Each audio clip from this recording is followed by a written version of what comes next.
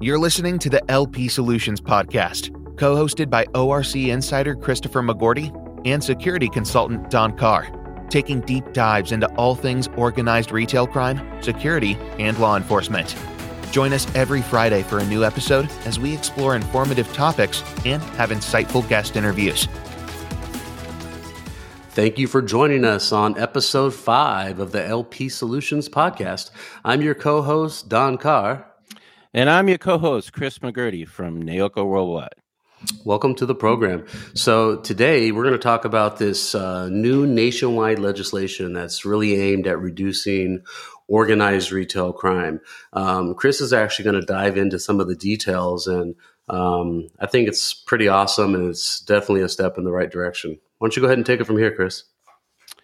Yeah, Don, we have, I know a lot of retailers are pushing and people are pushing out there for, it's called the Inform Act. And basically, the Inform Act is trying to help retailers, especially on the online space where, we have people that are stealing. We've seen these smash and grabs. We've seen people pilfer in stores, and, it's easy for them to sell their goods online.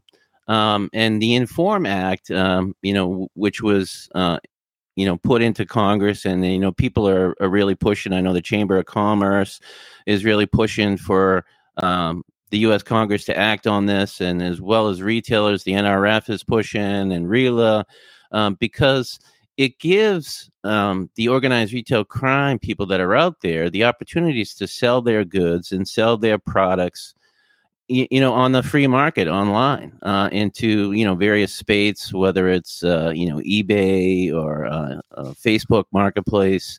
There's a lot of various, some of them even have their own storefronts, which they're kind of hiding as a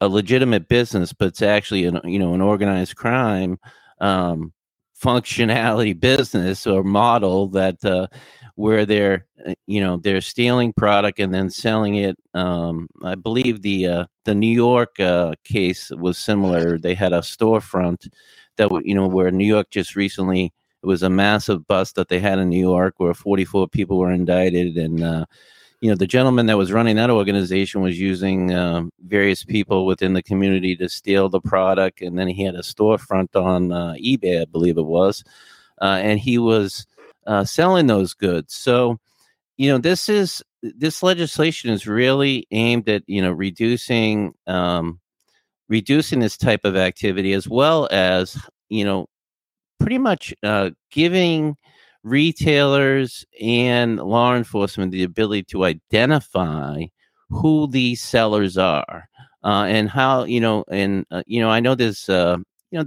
people out there, they don't want to be able, have to identify who they are, and of course that's the big thing. We need to know who is selling these large portions of goods, and where they pretty much got their products. So there's some controversy regarding privacy rights and things like that, but for the retailers, this is a home run for them to work with law enforcement and to identify the potential people that are committing these crimes.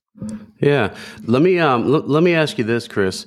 It's been my understanding that like eBay traditionally has been very cooperative when it comes to law enforcement and subpoenas for information, or just kind of a courtesy information share. eBay's very cooperative. It's also been my understanding that Amazon is not very cooperative when it comes to this. Amazon basically says, do you have a warrant? Unless there's a subpoena for the information, Amazon typically doesn't want to cooperate. Is this legislation going to make it so that Amazon's or other organizations that aren't as willing to cooperate as, say, an eBay, is this going to make it to where they kind of have to cooperate? Well, it's gonna put Amazon in a position where they're gonna have to identify their third party sellers.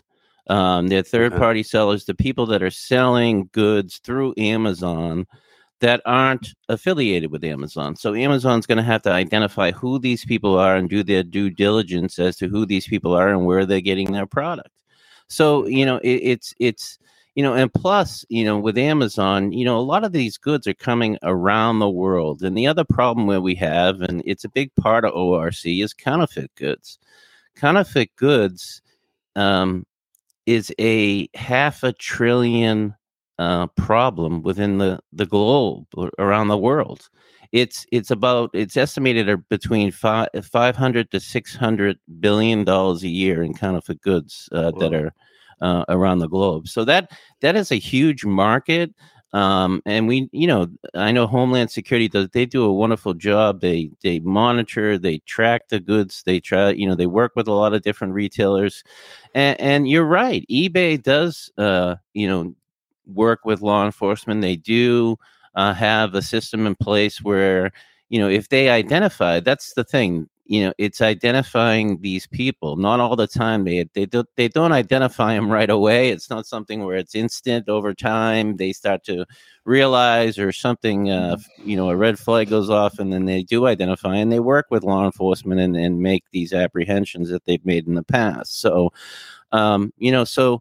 maybe Amazon could take a model from eBay and learn how they, or some of these other organized retail crime, units work at, whether it's Home Depot or TJX, where I came from, or some of these other, Rite Aid, these other, even Walgreens. I know Ben Dugan at Walgreens. They have a great relationship with law enforcement, and they monitor all this stuff, and they build these, public-private partnerships together, and they communicate on, these various people that are committing these crimes. So if that's the model, then let's put that model together for the industry, so they have that model of what's the best approach and how to go about, keeping these people from committing these crimes and hiding behind the internet and conducting their criminal activity. Sure. So let me ask you this. So prior to this legislation, if I wanted to sell my counterfeit goods on Amazon, I could simply open up shop, not have to provide my driver's license or ID, and be Joe Blow. Yeah.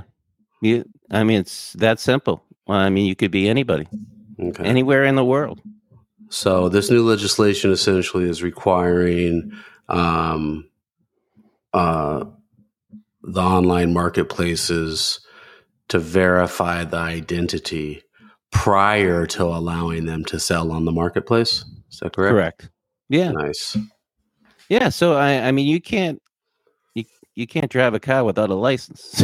So, that's basically the point. We need to not let them drive the sale of stolen product or counterfeit product without a license, is basically what we're saying. So, this legislation will make an impact, and it will definitely help the industry control some of this. It won't get rid of all of it. There'll still be some people that are sophisticated and find ways around it, or using synthetic identities or other people's identities. There's going to still be fraud, but it's going to reduce the major impact that we've been seeing, and the violence and the scourge that we've seen, the brazenness that we've seen at stores, brick and mortar stores today. Right. These gangs that we're seeing go in with crowbars, smashing, to get jewelry and to get handbags. These guys are selling that product on either their own storefront or one of these other storefronts that we mentioned. Yeah, it seems like, just in general, anytime we can increase the barrier to entry, we're going to have less folks trying to enter, right? So just by default, there'll be less of this nefarious activity happening on these marketplaces because it's harder to do. Right. And plus, it's going to put a name and an identification factor to the people that are selling those products. So if they do identify that this person who has this particular storefront or this, is selling this product, is selling stolen product, and they identify that, it makes it a little bit easier for, prosecution and things like that, as far as, going after the individuals. So it's kind of a risk for a person who knows that they're selling stolen product to really take that leap into wanting to do it if they know that they're going to be identified or potentially identified.